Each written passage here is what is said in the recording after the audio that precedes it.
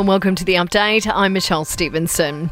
Well, more than a year after being handed the Respected Work Report, and the PM has finally agreed to most of the 55 recommendations in some form. Sexual harassment will now be grounds for termination at work. Scott Morrison says we must change the workplace culture of respect in our country.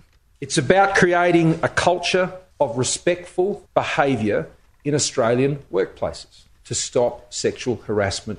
Attorney General Michaela Cash, meantime, added that politicians and judges will also be subject to the Sex Discrimination Act for the very first time. As quite frankly, it should.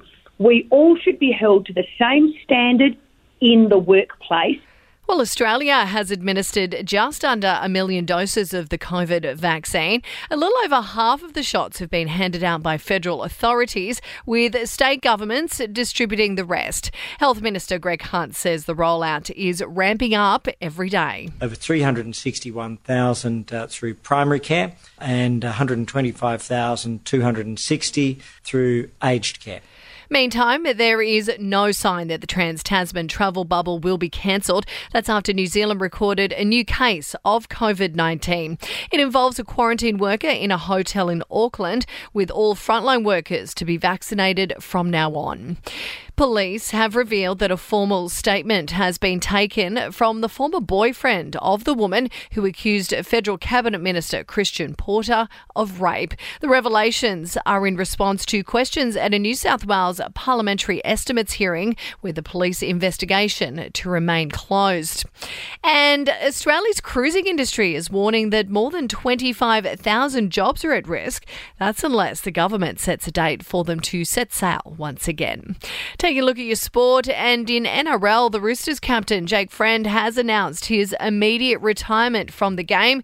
The 31-year-old was urged to hang up the boots by doctors after too many knocks to the head. In your entertainment news, and Cardi B is ensuring her young daughter has a wardrobe stocked with designer gear.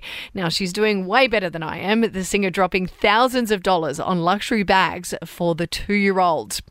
Now, Sia has teamed up with NASA to celebrate their latest Mars landing. Footage of the mission will now feature in her new music video for Floating Through Space.